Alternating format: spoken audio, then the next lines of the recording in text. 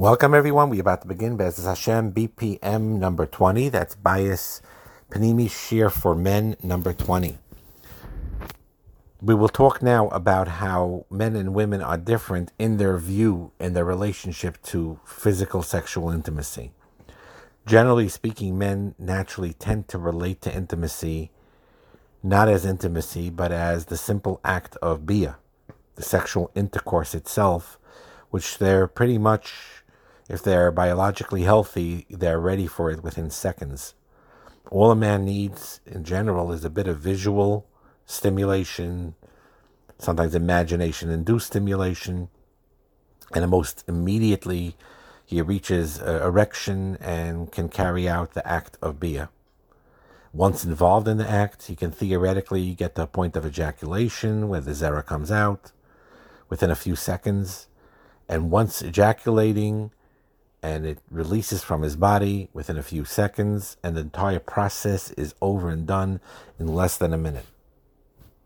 And this is the concept that, you look in Saita, Daf Daled Amud Aleph, where he talks about the sheer stira kedei bia, meaning the amount of time to be secluded in, Benegeh the Dinei Saita, where it's possible to do physical intercourse, sexual intercourse, is a very short time for that reason, like we just described. Women in general, on the other hand, are extremely different than a man in this regard. Extremely different. This is something that us men need to learn and understand and develop in what it is. It takes, generally speaking, a woman a much longer time to reach sexual arousal. And even once she is in a state of that arousal, it takes her a long time to reach that point of release, which is known as orgasm. And once she experiences orgasm, the peak of pleasure can carry on for quite a long period of time, or multiple bursts of orgasm that can come in waves. And it's totally different than a man's experience of his orgasm. And even after she completes her entire orgasm experience, she could feel further closeness that she strives for, further affection to bring out the whole experience and to bring her back down to this plateau, which is an interesting concept that men need to understand with women, that even if you satisfied her sexually with orgasm or whatever else that she feels, even if she doesn't reach orgasm, but the sexual satisfaction that she receives, and even if it's to her fullest satisfaction, she still yearns and craves that physical, emotional closeness afterwards of holding till she settles down is extremely important and healthy for her. And so it's totally different. Her experience is much more complex, much more involved, much more sophisticated than a man's.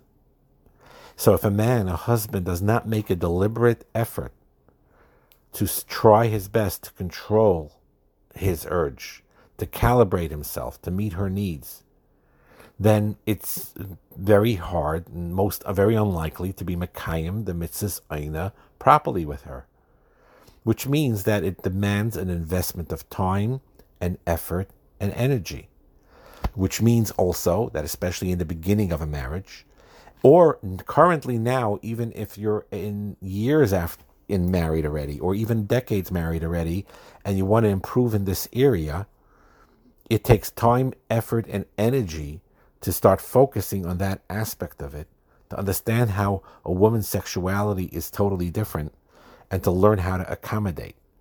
And this helps you grow. This helps you grow as a person. Number one, the emotional component. The emotional component that you have to invest in her, like we said in previous shiurim. The emotional, spiritual connection. You need to give her, otherwise she'll feel frustrated or unfulfilled or hurt or even betrayed. And you need to develop that emotional component that allows you to grow with her.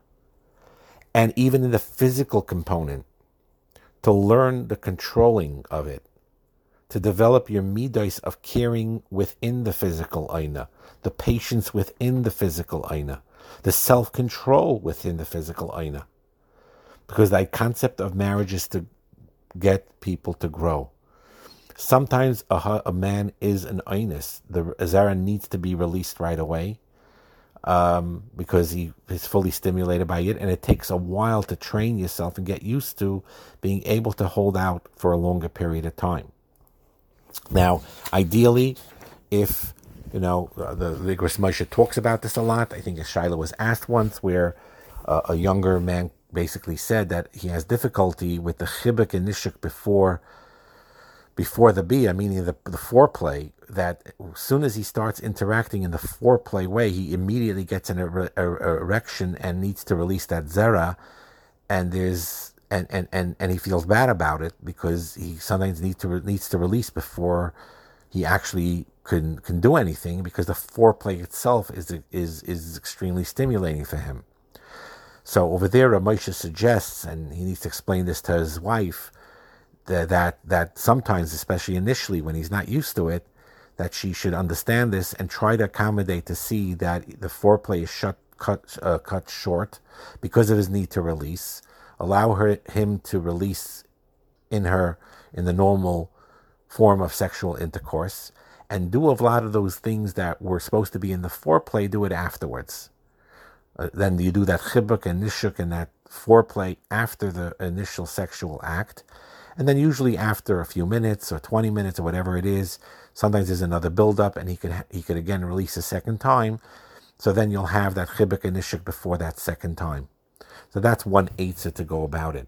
But over time, there is a way to try to control yourself, hold yourself back, figure out ways to do that for the purpose of getting acclimated and allowing to give to your wife more in that foreplay before you need to release, and to give her the emotional connection and that physical stimulation that is needed before the actual sexual intercourse. But before we go further, we're going to discuss the concepts of love versus lust and what is the two, and not to confuse the two. So in order to understand this, one needs to understand that oina and the sexual intimacy of a husband and wife does involve a lot of heavy taiva and a tremendous amount of physical pleasure in healthy human beings. And Hashem made it that way. And many people, unfortunately, have this terrible misconception in their heads that the taiva is bad, that the physical pleasure is bad. And therefore, it's important now to discuss that, to remove that mistaken notion from people's thoughts and minds. We talked a lot about the outside culture, of the misuse of the sexual urge, of the midas hayesod being damaged. But within marriage, in marriage intimacy, it is not a necessary evil. It is not something that is tameh, of which we have no choice other than to do, because nebuch, we have the mitzvah pruvu or einin, there's no way to get around it, so it's a b'di'eved. It's not tameh. It's actually the most kaddish thing in the world. It's the unification between a husband and a wife, which is literally kodesh hakadoshim, and brings down the presence of the Shekhinah into their home. And there are also sources that marital intimacy is not supposed to be done in a very serious manner or solemn manner. On the opposite is true. It needs to be done with a maximum amount of joy, a maximum amount of pleasure, a maximum amount of passion and simcha.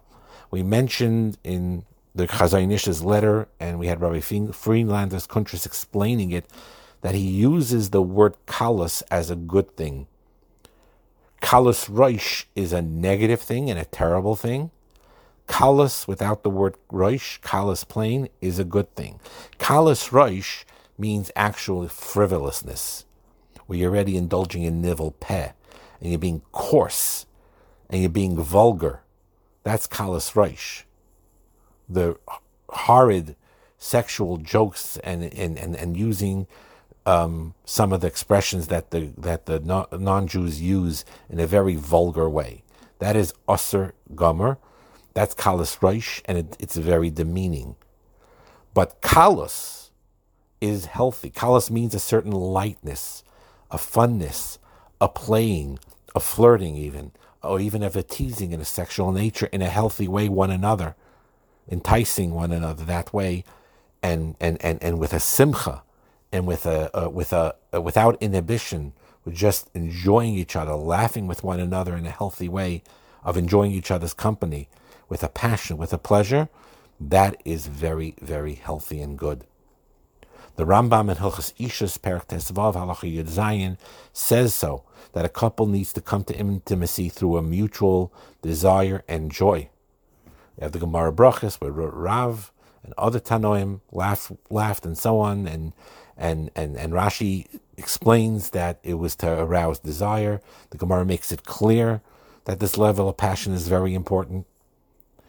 And the Gemara even praises that when you have it like a chassan who's just starting, it is a maila. It is not a chasaron. It is a good thing, not a negative thing, for a man, even if he ends up being in his 20s, 30s, 40s, 50s, just like a schachas and avodas Hashem in all other areas in life, that he has a normal, healthy cheshik to be with his wife, and to be intimate with her, and her to him is a very healthy thing. The Gemara in the Darim, Daf Chaf Amud Aleph, explains that it's mutter technically to talk, even though you're not supposed to talk during intimacy. But if the conversation is limited towards intimacy itself, it is permitted.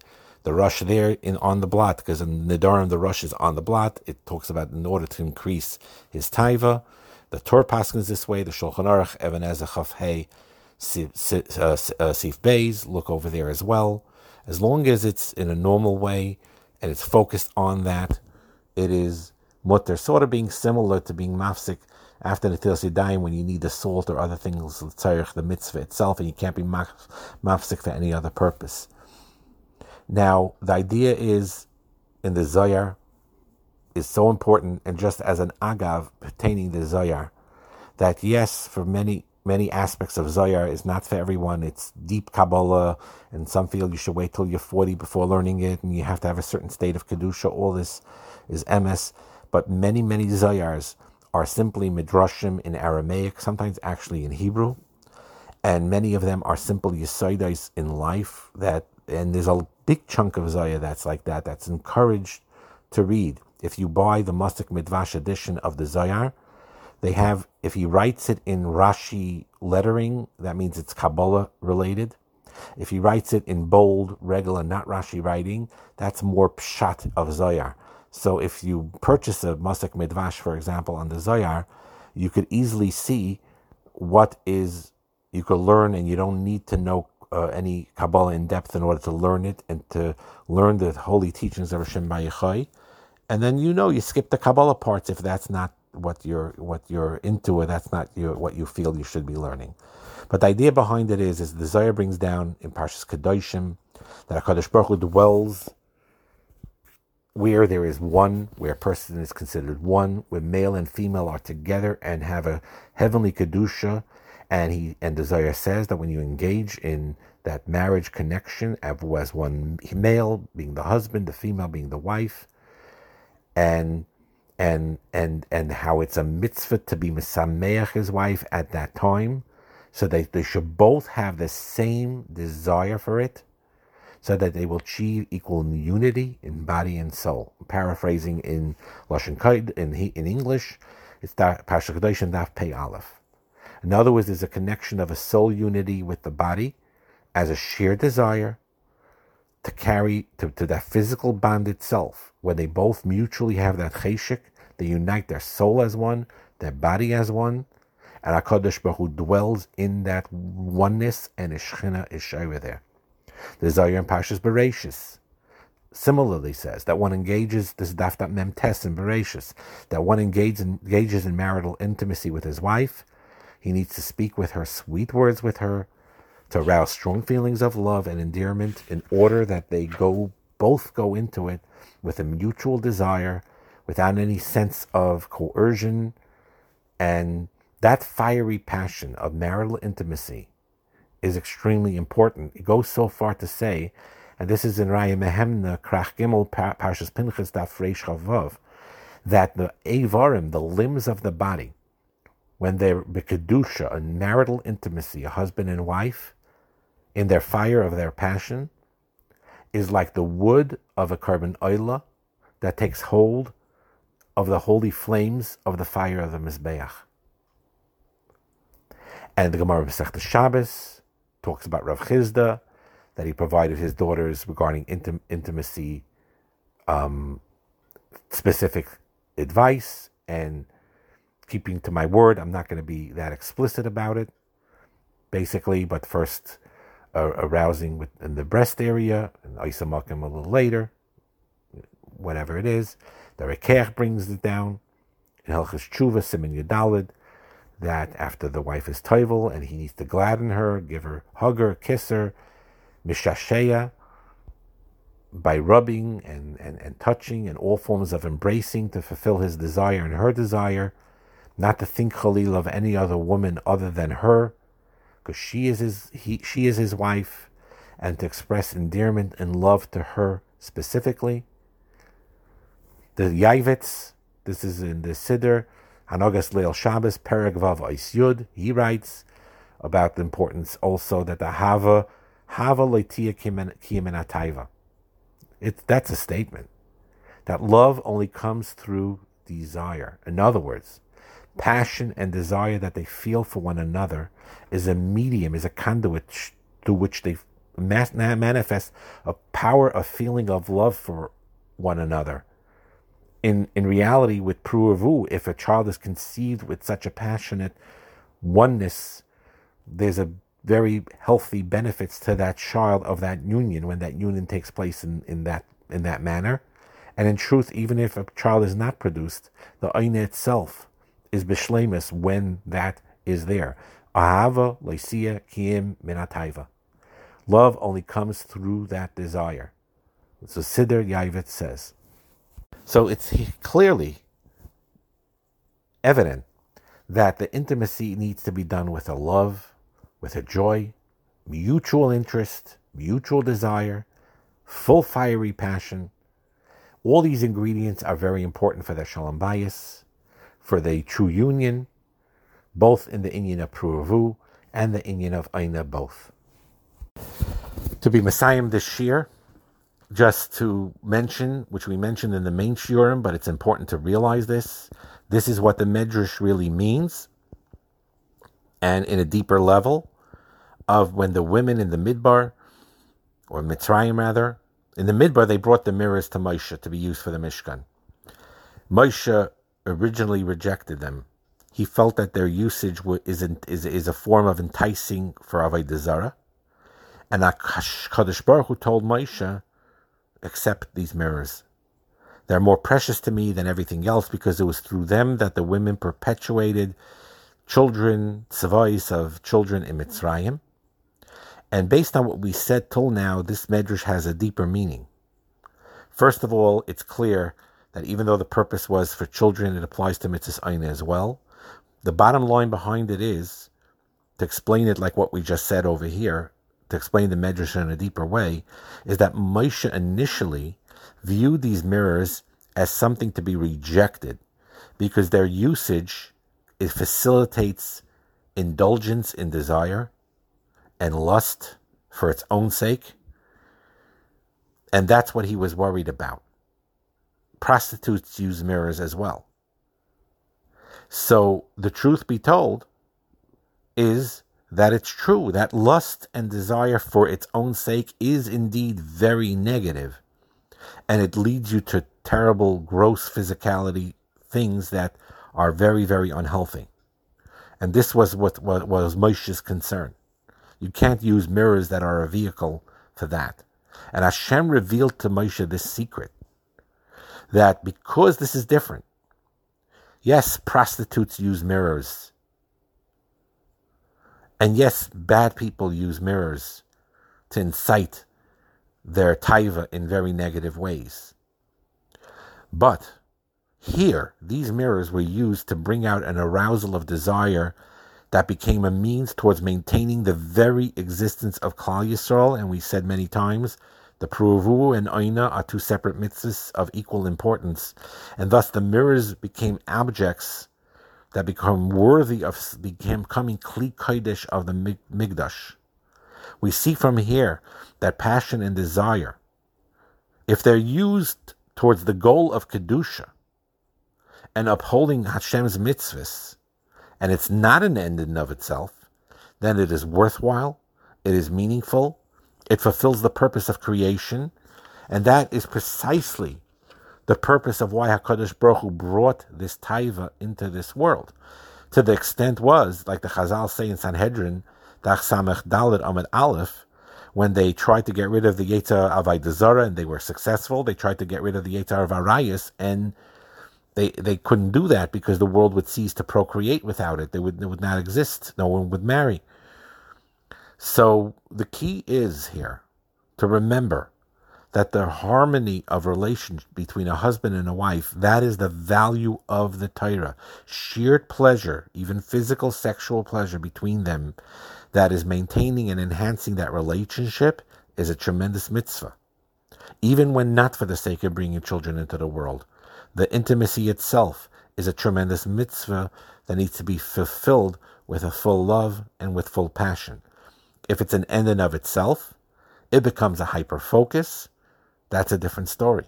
And that was the inner debate between Moshe Rabbeinu and HaKadosh Baruch Hu pertaining to the mirrors that the women in the Midbar brought to the Mishkan. And Moshe had a valid point, because it is true. Mirrors could be used, or the sexual expression could be used in terrible, negative ways if that's the hyper-focus only on that, as an end in of itself. And because of that, Chashash Moshe didn't want to take him. And Hashem says, no, you dafka take them. Over here, it's different. These mirrors are, the mirror looks the same. A prostitute beautifying herself and a wife beautifying herself in front of mirrors, their acts of doing so seems so similar to one another. Very often in the sexual act, it seems so similar to each other. But they are different like night and day. It has no shaykhis to one another. When a prostitute is beautifying herself in front of a mirror, and when she's engaged in a sexual act, it is the most horrible thing in the world. It's an end in of itself of lust, which is downhill. It's something that HaKadosh Baruch Hu despises because it breaks the whole purpose of that force in humanity, which again we said was three components: physical, emotional, and spiritual. There, Taka, Hashem, equally to Moshe, would hate those mirrors. But these mirrors are different. A wife engaging in the intimate act with passion is a beautiful thing. A wife adorning herself in front of a mirror to enhance her appearance, to be attracted to her husband sexually, is a good thing. And HaKadosh Baruch Hu said to accept those mirrors. And that's the difference between, those two aspects of it. And we'll continue B'ezras Hashem in future shiurim on this subject. Bracha and Atzlacha.